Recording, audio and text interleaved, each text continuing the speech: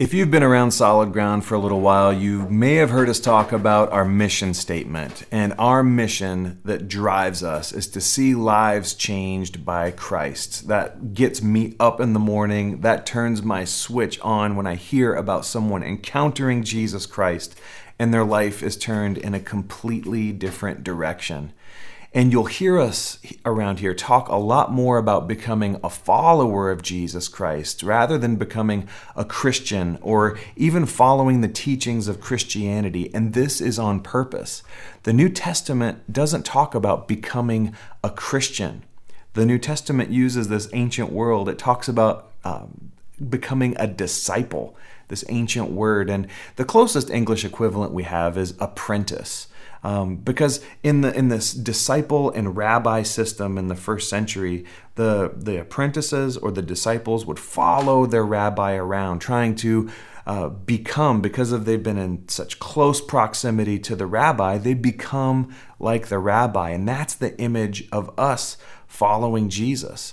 We're around Jesus and we learn to think like Jesus thinks and want the same thing Jesus wants. And that's what makes us become like Jesus. So first century people, they knew that a disciple, an apprentice, was a follower, a learner.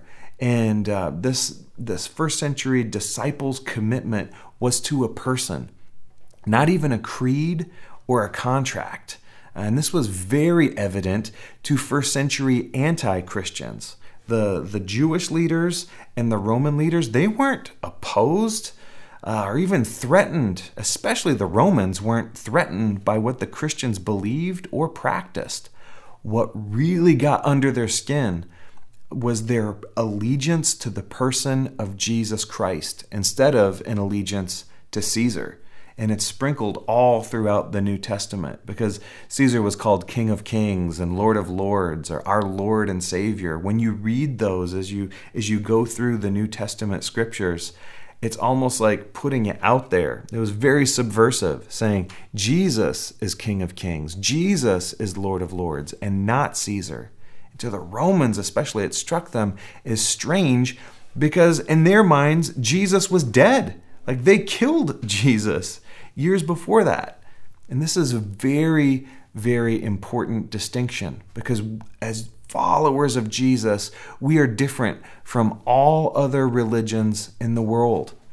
All religions point to three things. This brilliant author, C.S. Lewis, writes a lot about this. But most of the religions, if you boil it down, they boil down to this. You ought to do these things. You don't. So you're toast. So that's my words of kind of boiling down of what C.S. Lewis wrote about in The Abolition of Man. And he lists several common oughts, things that you ought to do, of the American Indians, the ancient Greeks, the ancient Chinese, Judaism, and then the religion of Christianity. And all of them boil down to this. Don't harm others, don't lie, don't have sex with another person's spouse, care for those who are weaker. So in these systems, religion becomes about following a set of particular rules, the particular teachings of that church. And the other thing all major religions share is having additional laws regarding what to do when you break the law. Okay, you've blown it. Now you've got to do this and this and this to earn God's favor back or to earn the favor of the gods. And unfortunately, this kind of thinking crept into Christianity over the centuries. But in fact, Jesus and Paul taught something very different. So we try to relate to God through the filter of law. That's using the Jewish language there of all these things that I just listed.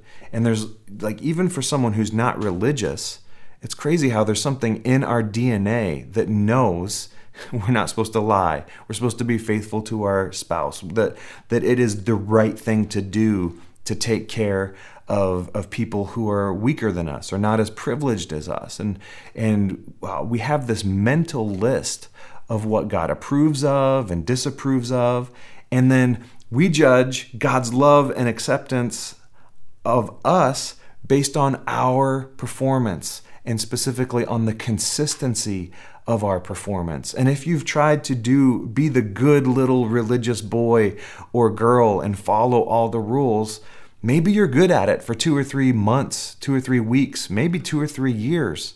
But eventually, if you're trying to do all the right things based on your self-control, your willpower, you will come to the realization that you can't do it. You can't perform at that high of a level all the time. So the church and your mama, they put that list there of all these things to do, or whatever religion you grew up with, and usually it comes down to this, that God equals guilt. But the God that created this universe did not set things up that way. He doesn't say, since you can't measure up, you just need to give up. No, no, no, no.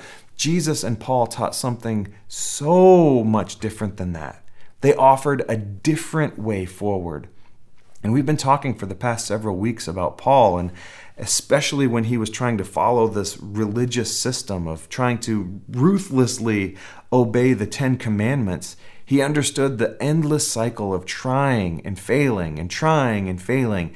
And in his pre-Christian days, he was like the best religious man. He knew all the rules, and he wrote about it in Romans chapter 7, verse 15. He says, I do not understand what I do, for what I want to do, I do not do, but what I hate, I do. And if I do what I do not want to do, I agree.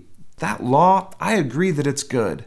And then in verse 18, he says, for I have the desire to do what is good, but I cannot carry it out. What a wretched man I am.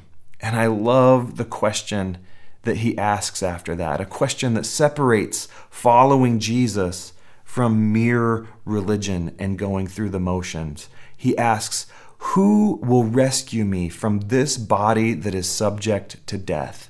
Because religion always asks, what do I need to do? What can I do differently?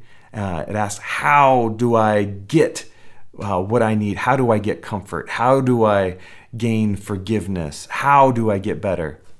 But following Jesus and Paul, they say the question is who. And Paul goes on to say in verse 25, thanks be to God who delivers me through Jesus Christ our Lord. Paul wrote that the purpose of these laws was to expose his inability to live up to God's standards. By human standards, absolutely impossible. It was the necessary path to failure that led to a completely different approach. Romans chapter 8, verse 3 says, for what the law was powerless to do, it was weakened by the sinful nature. God did. There it is again. The what versus who. God did it for us. The law is only good at condemning. And most of us know that already at a gut level. We know that we're broken and we need an outside power outside of ourselves to get us back on the right track. Merely following the rules is powerless to restore identity. It's powerless to restore hope. The law doesn't help. It doesn't help us even keep the rules. Approaching the law is it's like the default mode that we approach God with, but it eventually leads to defeat. A couple of weeks ago, we learned about the reality of the way out of the struggle because of the who. In Romans chapter 6, verse 14, the Apostle Paul writes, for sin shall no longer be your master, because you are not under the law, but under grace. We've talked for the past few weeks about relating to God through the filter of the law. When we do that, it empowers this entity of sin to have power over us. But Paul is pointing to the true Christian life. It was never intended to be characterized by the mere imitation of Christ by keeping the rules, but it's by impartation. The power is given to us, and it transfers us from the inside out. Jesus explains it like this. in John 15:5. Jesus says, I am the vine. You are the branches. If you remain in me, some translations say abide in me, and I in you, you will bear much fruit. Apart from me, you can do nothing. I love this scripture. I have to remind myself of this multiple times a day, that I'm like a branch that's supposed to be connected to the vine. The vine is Jesus. That's where the life comes from. That's where the identity and the nutrients come from. The I am the vine, you are the branches does not sound like keep the 10 commandments. It doesn't sound like, okay, God, I'll be good. I'll report in a little bit later. I'll see you tomorrow. Tell you how I did. No, it's profoundly relational, close proximity. So I want us to just think about this for a while and suggest us some handles to carry this into our day-to-day life as we move forward. Because living free from the entity of sin, living free requires that you steer clear of trying to live by the law. Here's how Paul describes the way forward. In Galatians chapter 5, starting in verse 16, Paul says, "So I say, walk by the Spirit." That means keep in step with the Spirit. Be led by the Spirit. There's that image again of an apprentice following their teacher. You're walking step in step. That's way different than uphold the teachings of the church. It's drastically different than obey the Bible or obey the 10 Commandments. And like we said before, none of those are bad things. It's not how do we do those things. It's who will help us do those things. Or who has already done those things. Just take a deep breath. It's a new paradigm for a lot of us, and it's a paradigm that's very easy to forget. So when we think about being in step with the Spirit, because you could say like, whoa, what in the world? How does that happen? Like, what does that even look like? So Paul goes on to say, the result will be, the outcome will be, verse 16, and you will not gratify the desires of the flesh. Now, this is different from trying not to fulfill the desires of the flesh. This is the difference. Like when we're walking in step with the Spirit, it's the difference of someone handing you a to-do list or a map, like a to-do list, and saying, do all these things. Paul's not doing that here. Paul's not saying, here's the map of how you become a law-fulfilling person, and then God will help you. No, Jesus doesn't say, here's a map. He says, come follow me. I'll show you. There's a drastic difference. I remember the first time going to Europe with my grandfather. He took a bunch of my cousins, and he was speaking at a couple of different churches. And I remember being in France, and my grandfather, his French was awesome. And he said in French, like, how do I get to this church? And the person, in such a characteristically warm, French, hospitable way, basically said, I think it is down the street there, and just kind of pointed. It wasn't helpful at all. Contrast that with a few weeks later, we were in the country right next to France. It's like France's little brother, Belgium.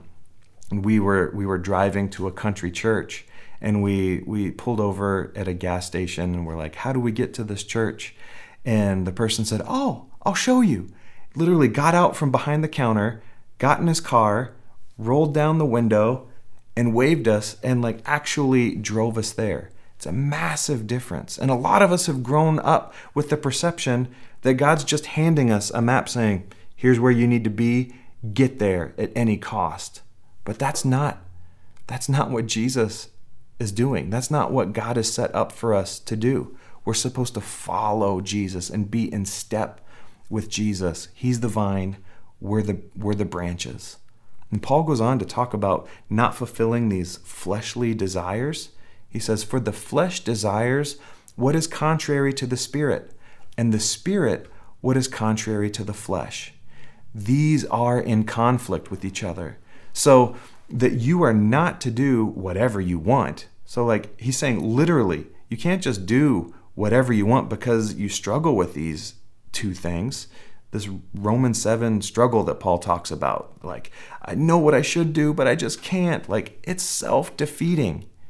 Either way, you can't get your way. If you're trying to strive and do what's good, then let's say you have some success. And after a couple of weeks, you're thinking, look at me, I'm following all the rules. Well, then you're prideful and you've just broken all the rules. And if you've broken one, you might as well have broken all of them. Or if you completely flip the other way and say, I give up. It's just too hard.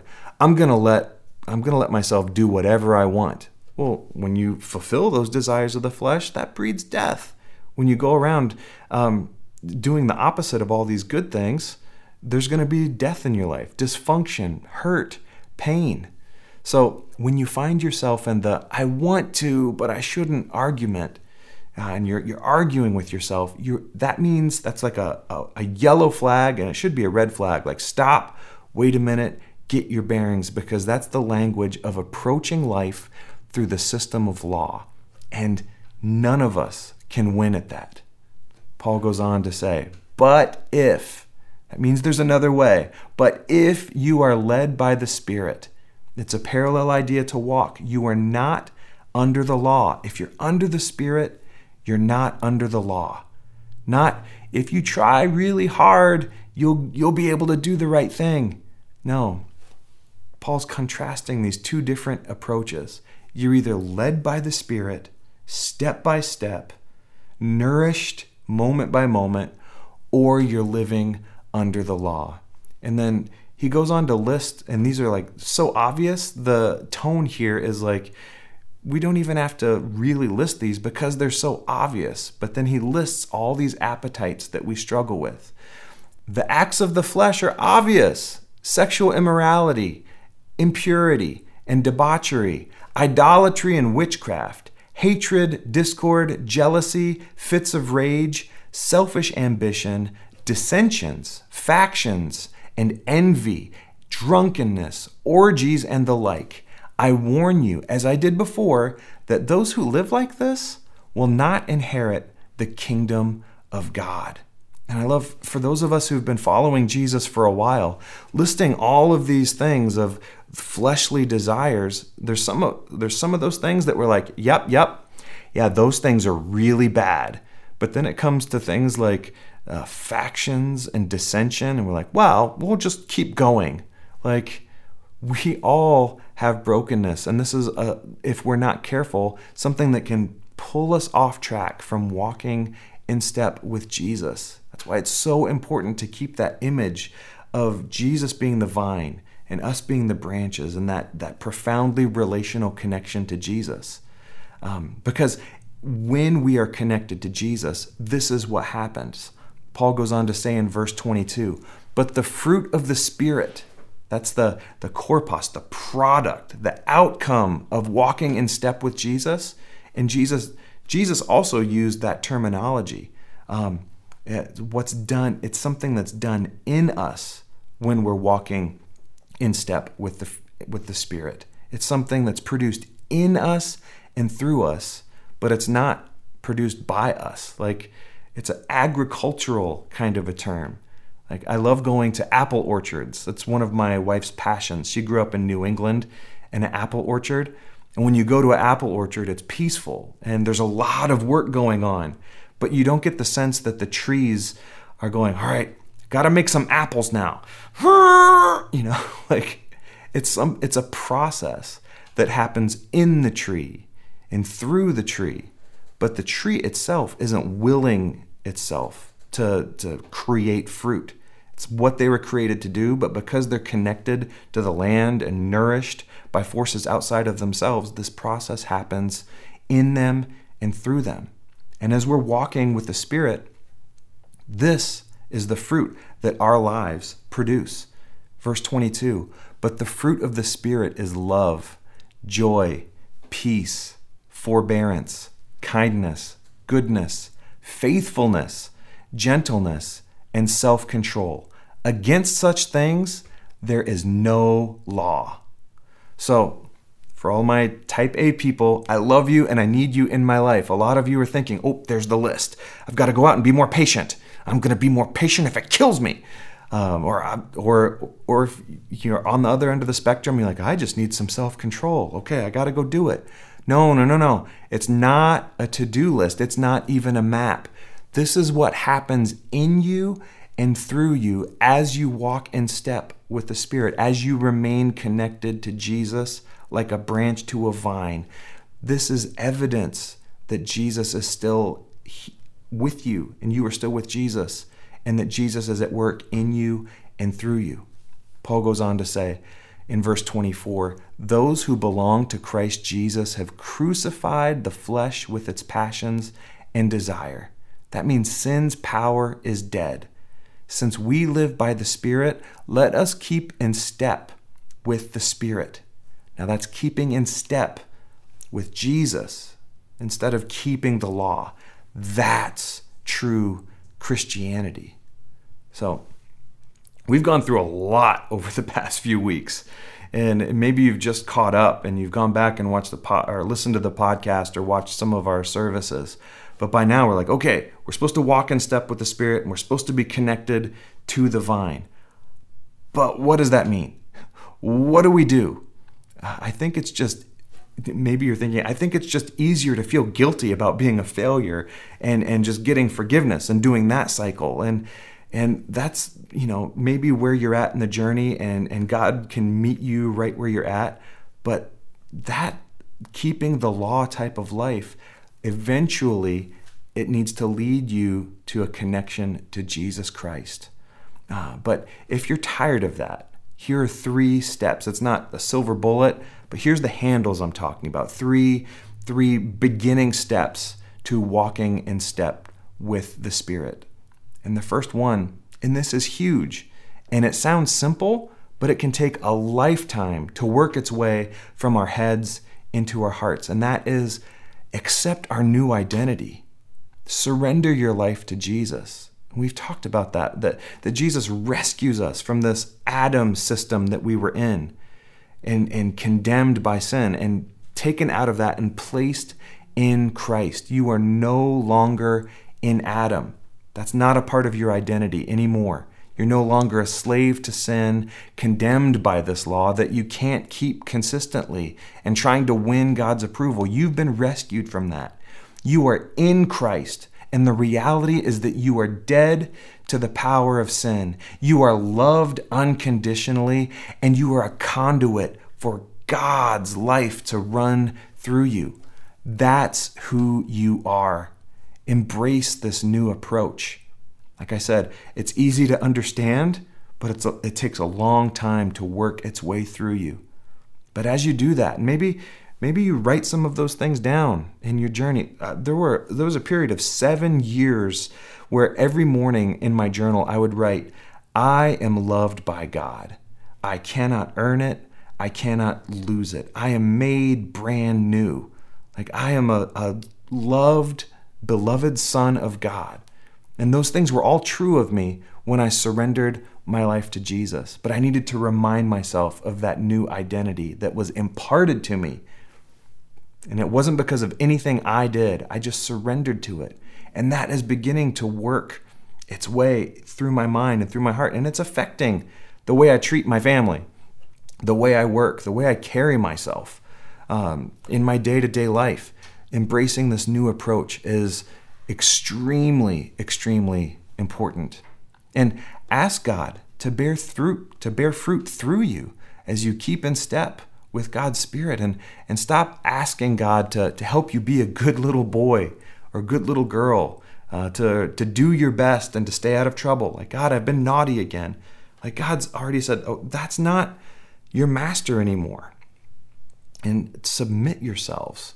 And maybe instead of saying, God, help me to behave like a good person, in the morning you submit all the members of your body as instruments of righteousness. Saying, God, I give you my mind, like we challenged a few days ago. I give you my ears. I give you my hands. I give you my feet. These are yours. Sin does not control these things anymore. And ask Christ to live his life through you. Because You and I, we can't do it on our own. But absolutely take it to the bank. Jesus Christ can do this through us as we surrender to Jesus, and even down to the physical parts of our body, and refuse to interact on the basis of law, refuse to interact with God on that basis of, I did it again, here we go. No, God would say, that's not your identity anymore. Doesn't excuse behaviors. God, there's forgiveness and all that, but God doesn't want us coming in going, well, here I go, I did it again. It's much more like, that's not me. Yeah, that came out of my mouth, or those thoughts came out of my mouth, but those don't control me anymore. And I have access to the power of God. So it's not I did it again, it's I got out of step. Jesus, connect me to you. I need you. This Christian life is not imitating good behavior. It's a life of impartation where Christ has given you. You have access. The moment you surrender your life to Jesus, you have access to a new identity and a new power flowing through you. Christ's life in you. So what the law and all the rules were powerless to do, God did it by sending his son as the payment for our law breaking. And then he gave life to us lawbreakers. At the cross, the power of sin was broken, and we've been set free. For we have died, and Jesus is alive in us. Now that we're in Christ, everything that was true of Christ is true of us because of what Jesus did. So let's desire to live this life and let Jesus live his life through us as we keep in step with him and walk in step with the Spirit.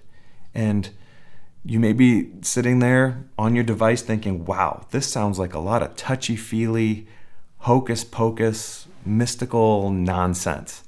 And I totally get that. I understand that. And you've probably got things to do, and you're thinking, Mike, man, that doesn't really work in the real world.